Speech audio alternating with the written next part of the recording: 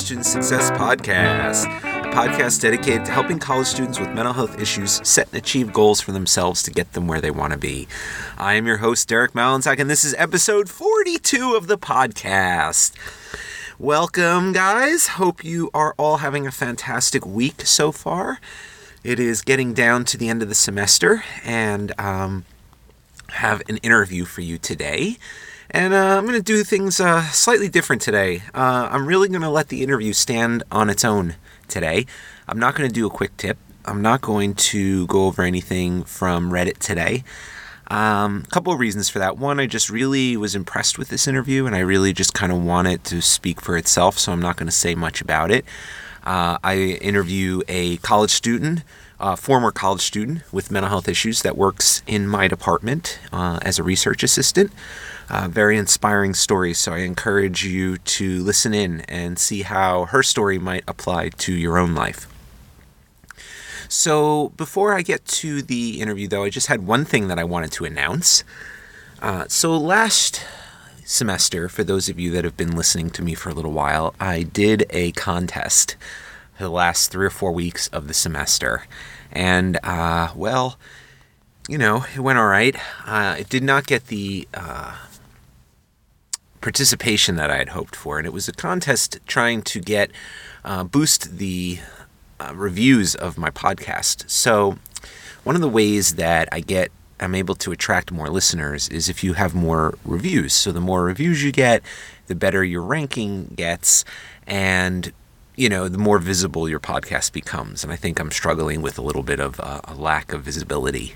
So I'm looking for ways to improve that. So the first contest I had done last year was really mainly just to get ranked, to have a star rating on the iTunes podcast directory. And I achieved that goal. So I was really happy about that. And I actually had given away, I believe it was a $100 Amazon gift card to the winner.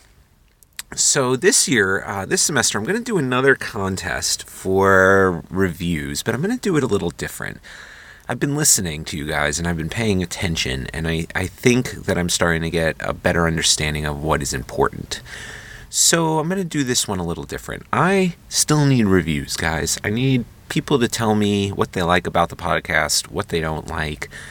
And be able to do it in an email to me would be great. I would totally appreciate that. But to be able to do it on the iTunes store where you actually leave a rating and a review would be even better. So here's what I'm going to do. So starting today until the last podcast of the semester, which is, I believe, in another 3 weeks. So I'm going to be doing episodes 43, 44, 45. Yeah. So at the end, from today until the day I release episode 45, that time period will be the contest period. And for every review you leave, I will donate $10 to one of 2 charities. And I'll get to the charities in a second. So I'm going to cap this just in case it gets a little nutty. I won't say where, but, I might if we get enough play here. But basically, if you, if you like the podcast, if you think it's been something of value that you think other people would benefit from, it would be, I don't really want any money myself. I want to kind of get more listeners so that more people hear and it becomes a more valuable tool. So if you leave a review, go on and leave me, maybe a 5-star review. That would be great. Or even if it's a 1-star review, I don't give a shit. Really what I would like is some feedback. So if it's a 1-star review, I don't mind, and I'll still donate. But I kind of would like to know why you think it's a 1-star show. And if it's a 5-star show, I'd like to know what you like about it, and anything in between, of course. So for every review, and it's not just a rating I'm going to go by. I really need reviews. So for every review I get between today and the day that episode 45 airs, so the next 3-week period, I will donate $10 to one of 2 charities. And the charities that I've selected are, I will donate the money equally. The first one is called Active Minds, and their tagline is Changing the Conversation About Mental Health. Active Minds is the leading nonprofit organization that empowers students to speak openly about mental health in order to educate others and encourage help seeking We are changing the culture on campuses and in the community by providing information, leadership opportunities, and advocacy training to the next generation. So I think this is a very worthy organization and one that I would like to kind of become more involved with. So half of the money raised is going to go to Active Minds, and the other half is going to go to the JED Foundation. That's JED, and there'll be links to both of these sites that these charities work off of in the show notes for today if you're interested in learning more about them, because there are a wealth of opportunities and resources in these sites as well. So the JED Foundation, over the last 15 years, they've emerged as the leader in protecting emotional health of America's 21 million college students.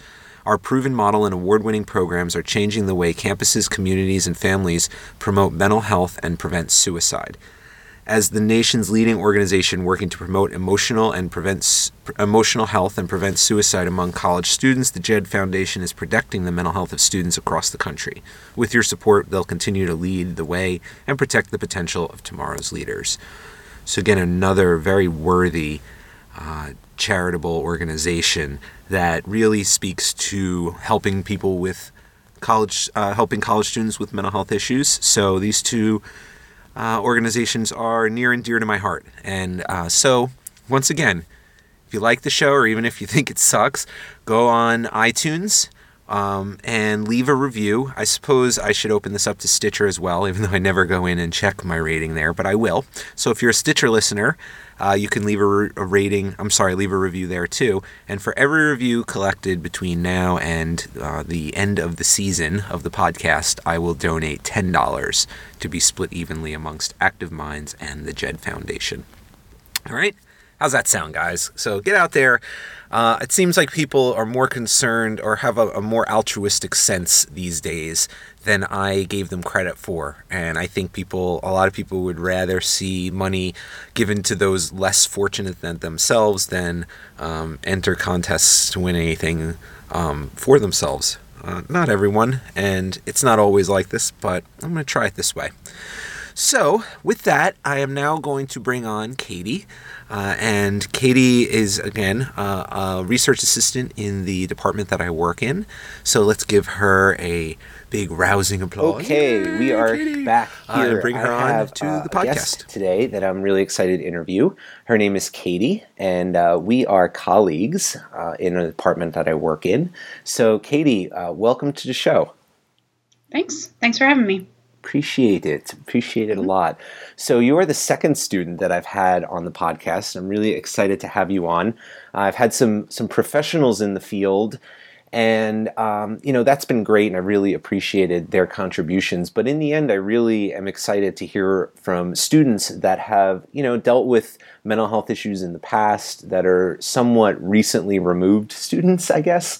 That can offer their perspective. So thank you so much for coming on. I guess what I'd like to start out is a little bit of background, because actually we're colleagues, but I don't feel like we know each other super well. I certainly don't know your backstory. We didn't really rehearse, just so the audience is aware. But a little bit of background on you, how old you are, where you're at with college, and we'll take it from there, if that's cool. Sure. Yeah, so I am 28 years old. I graduated in 2014 with my bachelor's degree in psychology. And I started working in the department at Rutgers about a year and a half ago now. So I was hired by Michelle Mullen as a research assistant. So I actually work on several different projects with her, one of them being the executive functioning study that Derek also works on. So I do a lot of work on the HYPE project, which is the Helping Youth on the Path to Employment, the manual that Michelle is working on writing right now. And I help with different parts of the project. Some of it's just like really boring data entry on some of the studies and stuff like that, searching through the literature. But I also get to work with participants on the studies that we do. We've been interviewing young adults who have mental health conditions, talking to them about their experiences with work and school and kind of how their mental health has affected them in achieving their goals. So that's been really awesome. I've gotten to meet a lot of people through that, helping conduct the interviews and all that sort of thing. I've also worked really closely with what we call our PAC, the Participatory Action Council. So the PAC is sort of like a group of young adults who act as sort of consultants on different parts of the project. So I lead monthly meetings about various topics related to the HYPE project. But that's been really awesome meeting those people too. We have a lot of really incredible young adults on that team. Okay, thank you. So just some reference points for the audience. Some of the things that Katie just mentioned have been things we've talked about on a couple of recent podcasts. So we had Stacy on back in episode 39, and she is on the PAC. That's correct, right? Yeah. So she talked about that in her interview, and the project that she was referring to, the HYPE project, was discussed back in episode 40 when Michelle had come on. So Michelle is Stacy's boss. So yeah, I'm raiding the department, getting everybody to come on the show. But yeah, so that's a really good introduction. It kind of gives a good overview of what you're doing now on the study. And I do have some questions that I'm going to ask you about related to that. But actually, I want to go back in time a little bit.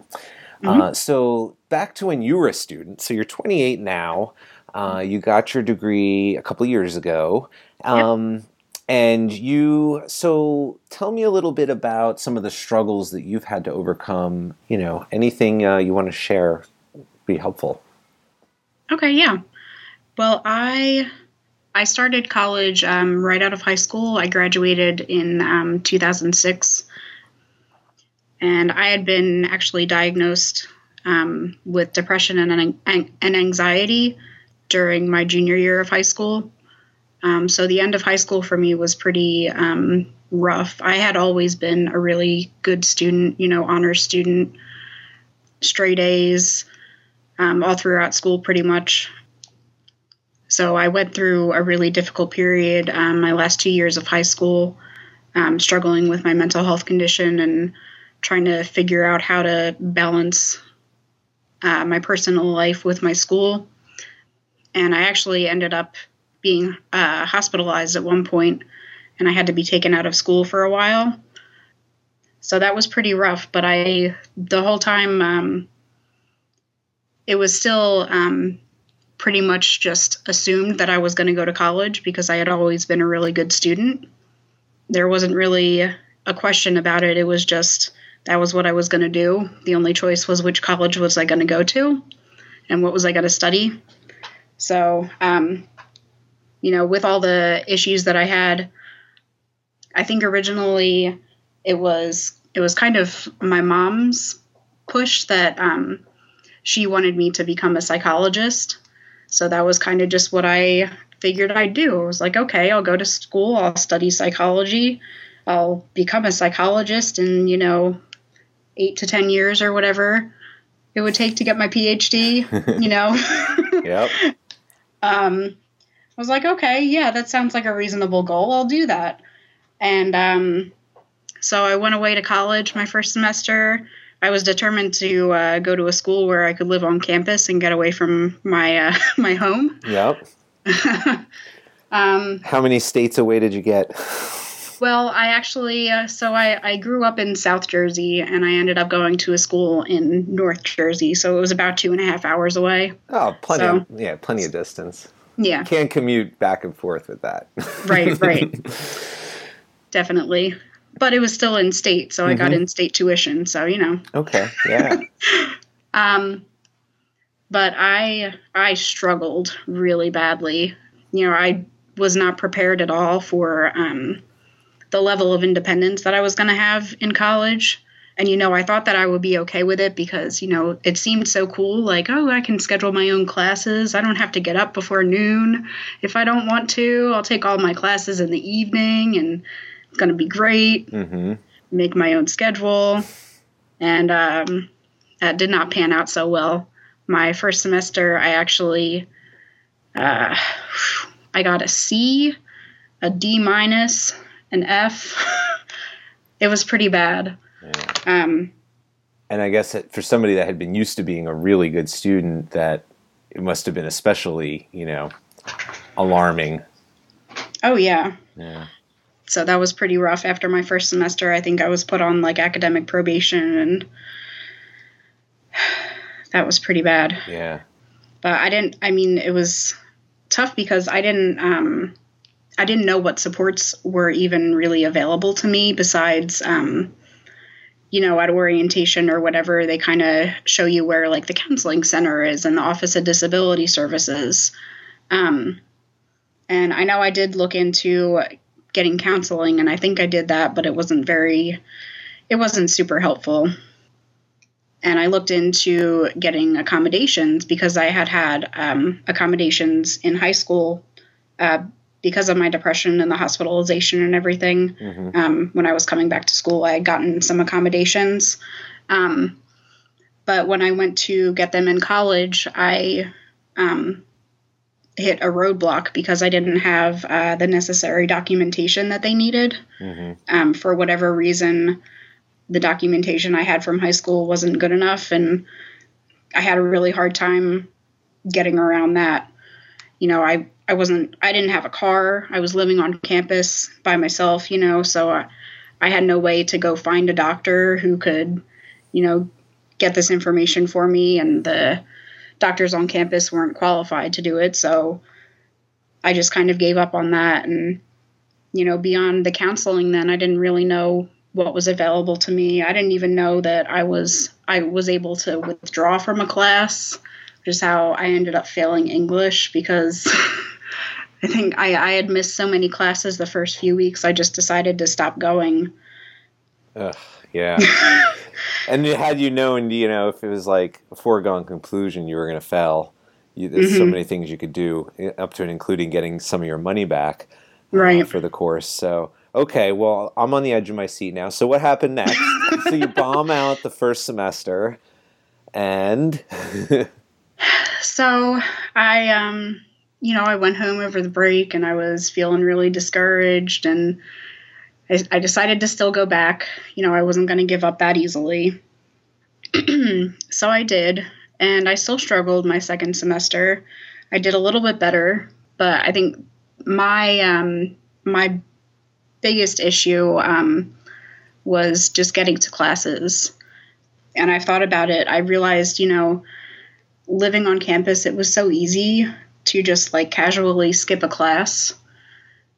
Now, after I transferred out of that college, I ended up commuting at every other school that I attended. And I realized it works out a lot better, for me at least, if I just schedule all my classes on, the same 2 or 3 days a week. Because then I have to actually get in the car and drive to class. And, I have to be prepared for the whole day. And once I get to school, then, I'm in classes the entire day. I'm not just going to skip a class because I don't really feel like going. But, when I was living on campus in the dorms, it was just kind of like, I don't really feel like going to this class now. I think I'm going to stay in my room and take a nap because I feel pretty tired. It was really easy to skip classes that way. And I did that a lot. Yeah. So that was really my biggest problem on a day-to-day basis. So it's really cool that you kind of started seeing a little bit of insight into yourself, it sounds like, as college went on, and you were like, all right, so I know I can't do it this way, so this strategy works for me, doing the back-to-back classes and, be kind of setting up your life to be like, all right, this day and this day I'll be at school all day. And I have met other students that do similar things, and they realize that that's good for them too, because not only do they get all the class time out of the way, but they can fill up the gaps with, doing homework and whatnot because they're already there. It's like the temptation, like you said, to just go and take a nap is somewhat lessened because there's no place to nap. So I like that you kind of bring that up and kind of, it took a while, it sounds like, to kind of figure out how to put these things into place because it doesn't sound like you had a lot of resources to you at the time. I can certainly relate to some of the struggles you mentioned earlier with not being able to get the accommodations and whatnot. They just don't make it easy. So, All right. So you had, I guess it sounds like you eventually transferred out of that school. What happened at that point? I did. So the second semester of my third year was when I actually transferred out on the advice of the psychologist that I had been seeing on campus, which was terrible advice. It was, approaching midterms right before spring break, and I'd just been having a hard time, and I felt like I was on track to pretty much fail all of my classes. In retrospect, I'm sure there's more that could have been done to alleviate that situation. I probably could have taken a couple of incompletes, finished the work over the summer. Somebody could have worked with some of my professors and talked to them about what was going on, but they didn't really offer me any help. They just kind of told me, you should probably withdraw now before it's too late and you can't get any of your money back. Yeah. So that's what I did. I withdrew. I packed up all my stuff in my, apartment I was living in on campus, and I moved out. I never went back to that school. So, yeah. Ugh, all right. So you had, what did you say, sophomore year or junior year? Technically, yeah, junior year. Okay. And you left, and now you're more than halfway through, but kind of stuck because you don't want to go back there. Mm-hmm. Yeah, so I ended up, I moved back in with my parents, of course, and I started going to community college, and I got a job. But I knew it was only temporary until, I could figure out what I was going to do next, because I was far enough along that I couldn't get my degree from community college. So, I was more than halfway through to get my bachelor's. Yeah, that makes sense. Yeah. And you wanted the bachelor's. Right. Yeah, that makes was sense. Yeah, I had a much higher goal than that originally, so I wasn't going to settle for going to, a 2-year school. So I took classes part-time at the community college, just enough so that I could keep my student loan payments in deferment. Good call. Okay. Yeah. I did that for a while, actually. Yeah, and then I transferred to another 4-year school, and I had a lot of the same kinds of obstacles with accommodations and things like that, just to really, most of the schools that I attended, it's just a very unfriendly environment for students with mental health conditions, which is really terrible if you know how many people actually are struggling with mental health conditions on college campuses. Yeah. But it's just not really talked about.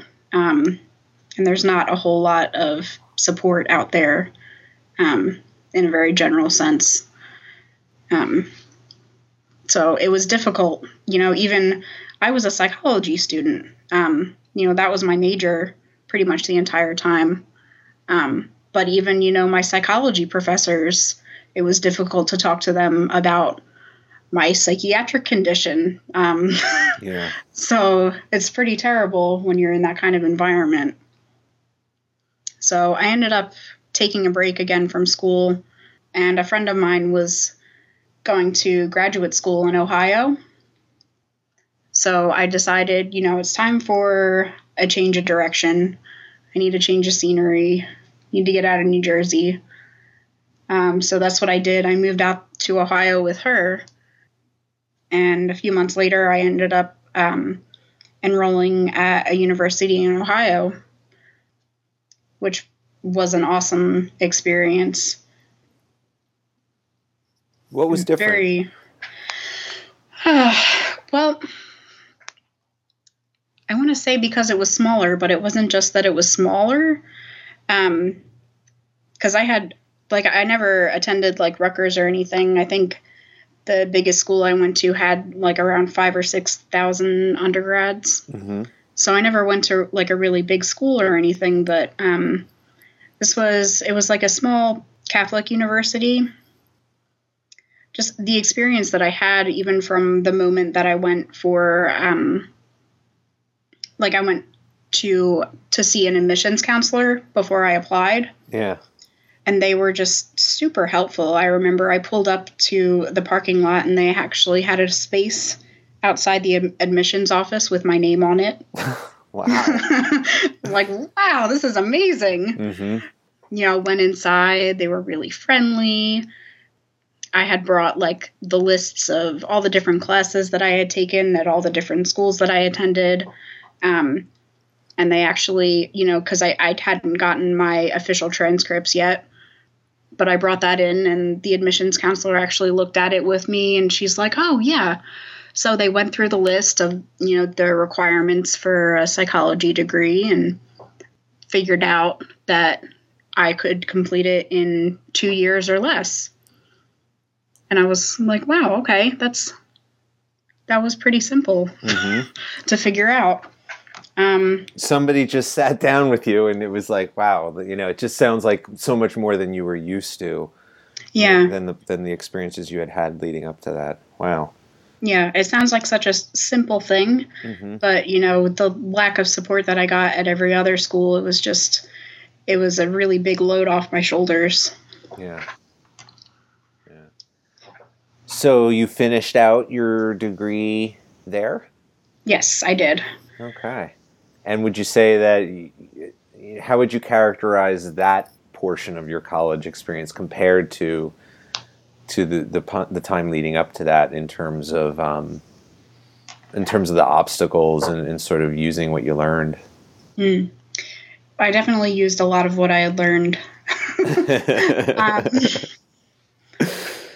I had so many experiences at the different schools before that I kind of knew what to expect, and I knew the right questions to ask.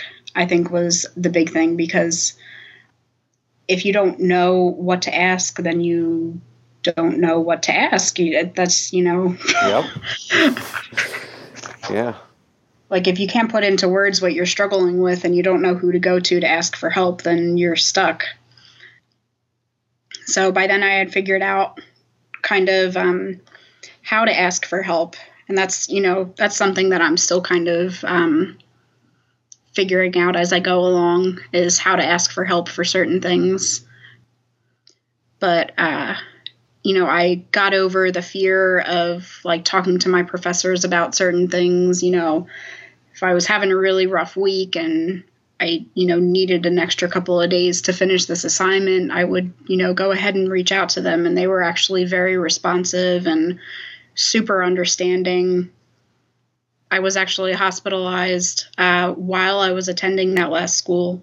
And I remember emailing my professors from the hospital, letting them know that I was going to be out of class. And this was like towards the end of the spring semester. So it was kind of, it was like crunch time. It was right before finals. So I was kind of panicking because I was going to miss some classes then. But they were, they got right on it. I emailed a couple of my professors and they contacted the appropriate offices and made sure that things were arranged so that I didn't miss any of my exams. I was shocked, I guess, at how accommodating they really were. Wow. Well, that's awesome. I'm sorry that you ended up hospitalized again, but the response just sounds like it couldn't have been different. Couldn't have been more different. Right. So you got the degree, you said, in 2014. Yep. Took you 8 years, if I calculate that correctly.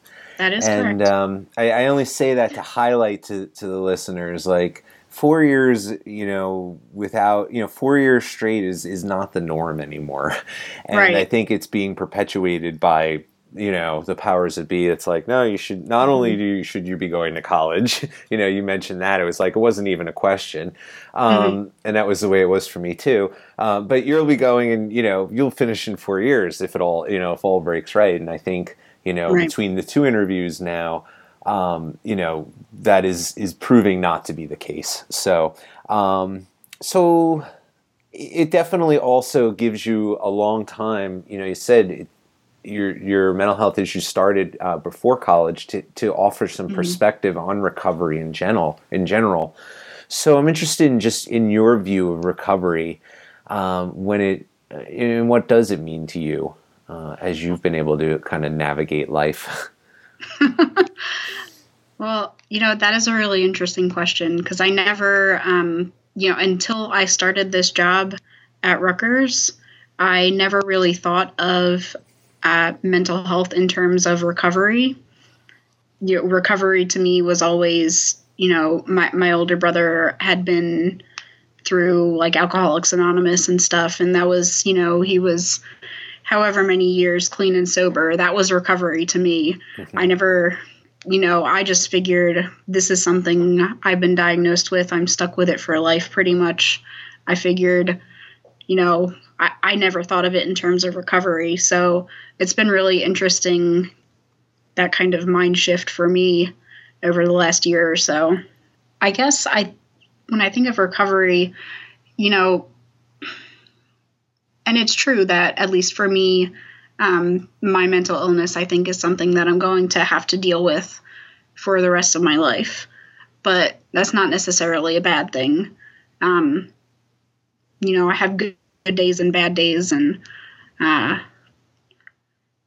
got a pretty good support network now of people that help me through my recovery. And yeah, I don't know. Okay. Well, I think the thing that you said that stands out the most to me is like, I'm going to be dealing with this probably for the rest of my life, but that's not necessarily a bad thing, and that to me really speaks to what I always preach about when I think about recovery, especially when I talk to my like intro to psych rehab students, the ones I've never even thought about, like you said, I never even thought about mental health recovery as recovery. Mm-hmm.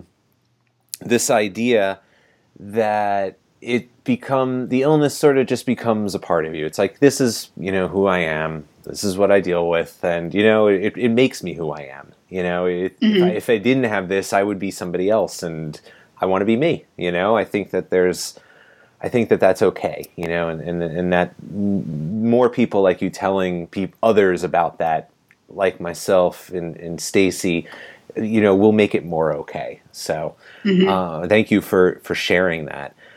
So you were talking about your supports, and you mentioned in the beginning of your story the lack of support you had. So I'm wondering if you could just share a little bit about the supports you've had in your life that have been really sort of the game changers, so to speak, for you. Yeah, sure. Well, all right. So it's interesting. In the beginning, pretty much my only supports were, my parents. But when it was all starting out right after I had been diagnosed, they didn't really have a lot of experience dealing with this either. So a lot of times they were more harmful than helpful, I think. Yeah. Even though they were doing their best at the time to support me, without the knowledge, they just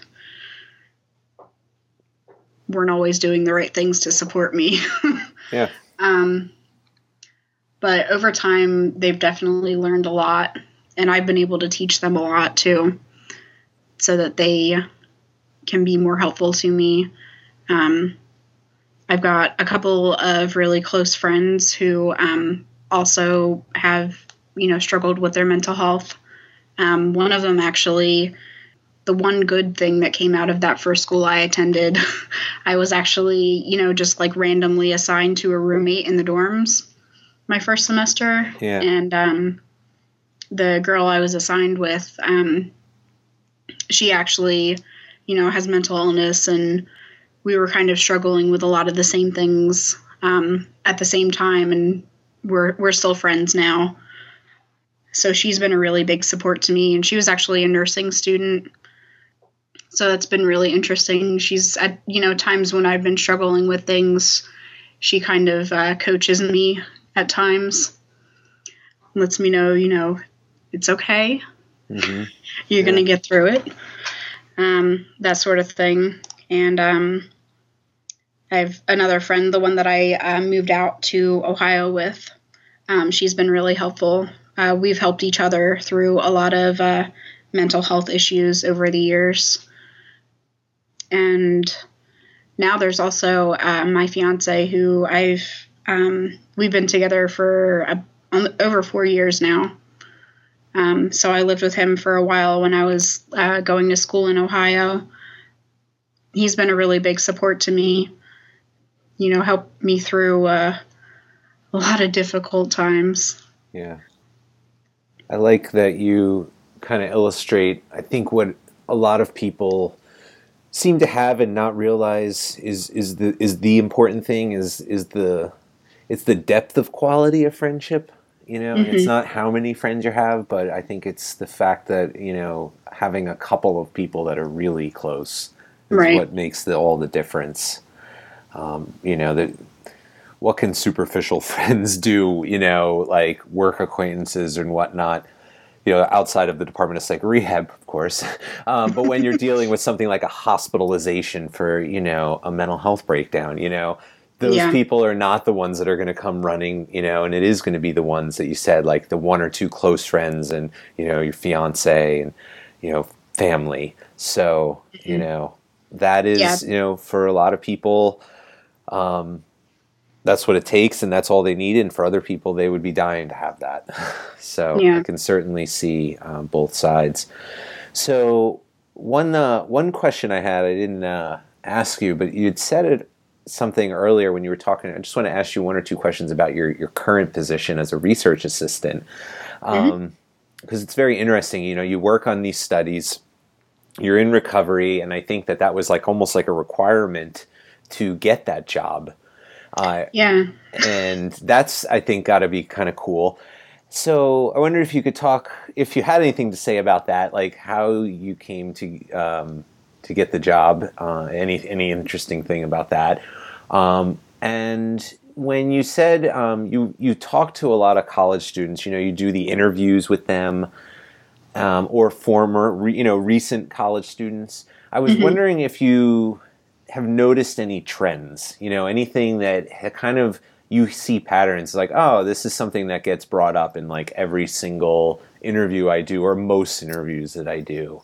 That's the kind of stuff I think that interests me. It's just like, what are you hearing? Because I know what I'm hearing, and I'm probably the same thing. So, yeah, what's the job like? It's a really awesome, unique job.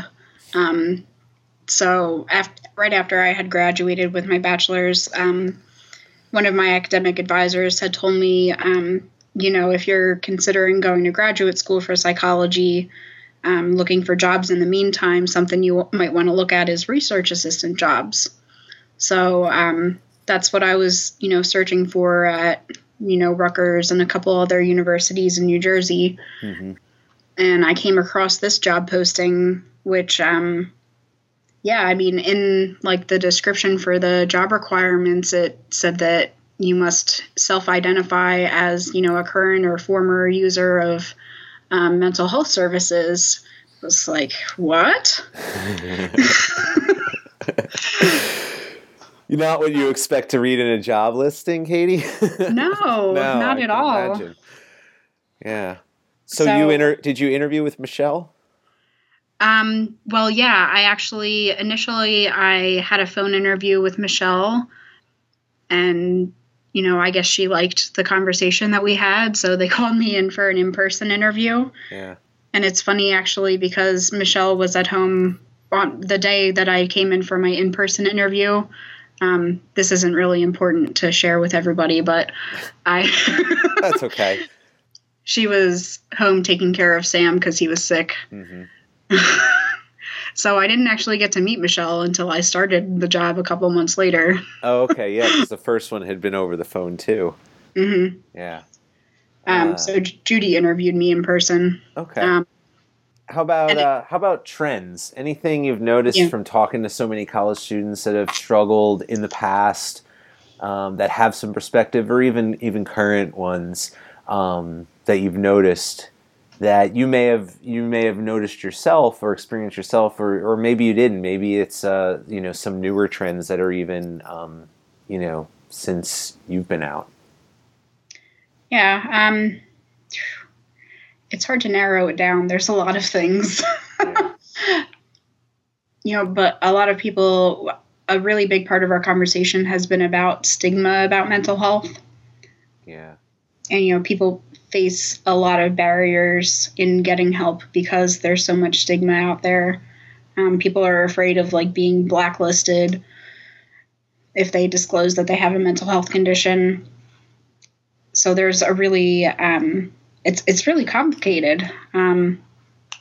People struggle with how much information to share with certain people, their professors and their peers and their employers, because, sometimes it's really important that the people close to you know what you're struggling with, but there's also a lot of fear about, you don't want to share too much because you don't know what they're going to think. You don't know if you're going to be discriminated against.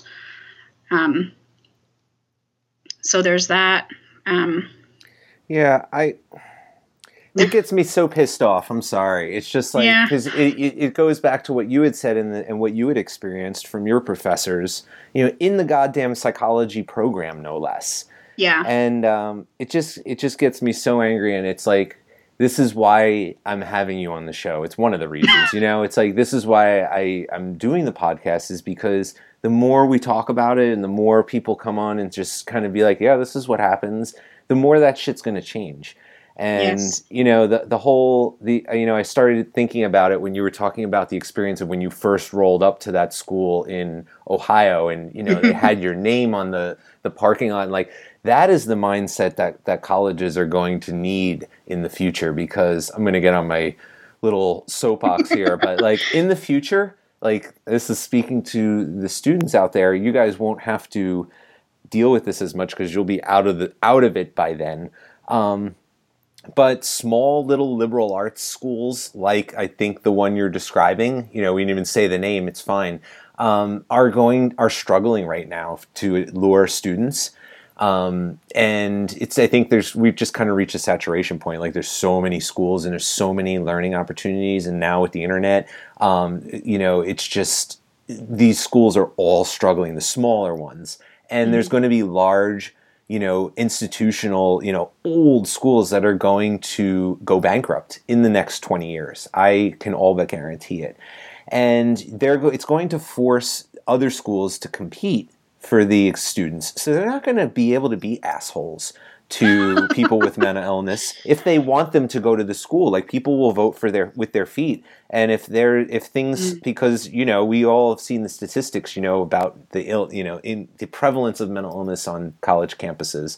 Right. And eventually, if people get sick enough of it and hear through sharing stories oh, this is a really good program, this school is really accommodating to people with mental illness, people are going to go there. And they're not going to go to the school that, has the shitty services. So right. just a word to all the college administrators out there that might be listening.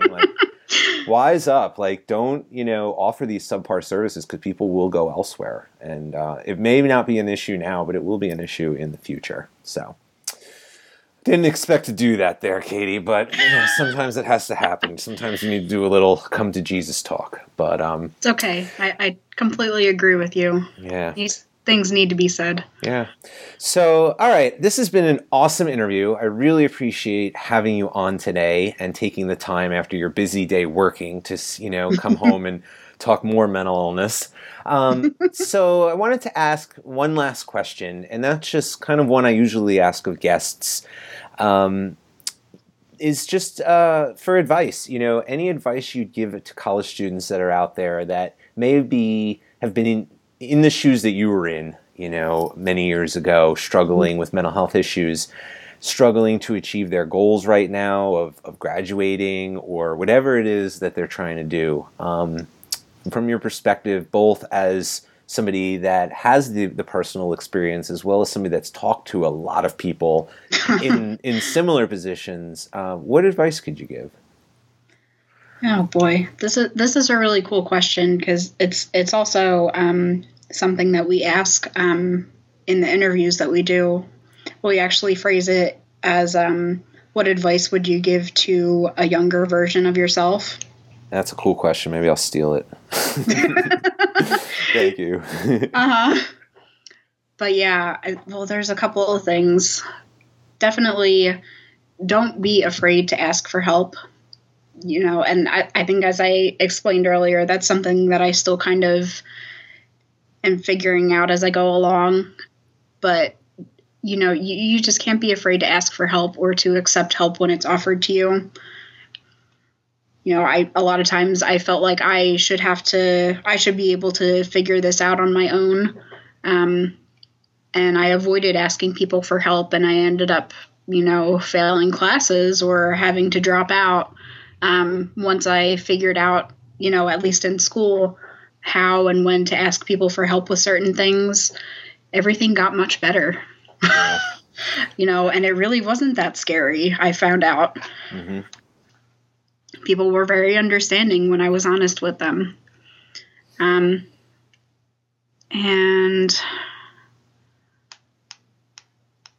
there was something, about goals. About those goals, those goal things. Yeah. Yeah. When I first started out at college, my goal was to become a psychologist. And, when I hit some roadblocks very early on, I kind of started to give up on that goal. And then I felt for a while like I was just kind of going through the motions, like, well, I started school, so I should finish now. But I didn't really have a really well-defined goal. So and I didn't have anybody like helping me figure it out like you do. So have a goal is your advice. Have a goal. Yeah, have a goal. Goals are very important. Yeah. To have something to work towards. And eventually my goal was just to graduate. I became hell-bent, determined to get my bachelor's degree and finish college. So that worked out pretty well. Yeah, you got there. Once I decided on that goal. You got there. Congratulations. All right. Thank you so much for coming on the show. I really appreciate it. And thank you again for sharing your story. Yeah, sure. Okay, welcome back. Hope you enjoyed that interview as much as I enjoyed conducting it. Really inspiring. So in conclusion today, here's your home exercise. I'd like you to go and find one of your supports. Katie talked about a bunch of her supports in her life, from her family to a couple of close friends to her fiance. And I've talked about the ones in my life. Take a moment this week and thank one of them for the help that they've given you and the support they've provided to you during a tough time. Let them know how much they mean to you. And that's it. It's just a show of gratitude, and I'm sure everybody out there has somebody in their lives that they're grateful for that they haven't taken the time to thank in a while. So, pretty simple message, pretty simple discussion today outside of the really inspiring interview. So thanks again to Katie, and thank you to you all. So I'll show my gratitude. I am going to be thanking somebody in my support network as well this upcoming week. But I did want to take the time to thank you guys. I'm seeing your participation in other ways, through the download of the show. And, that is making me, encouraging me to continue on and see that it is important. And I don't know, I'm on the right track in some way. So with that, this has been Derek with the College Student Success Podcast, wishing you a great week in school, and have a good one. Take care. Peace.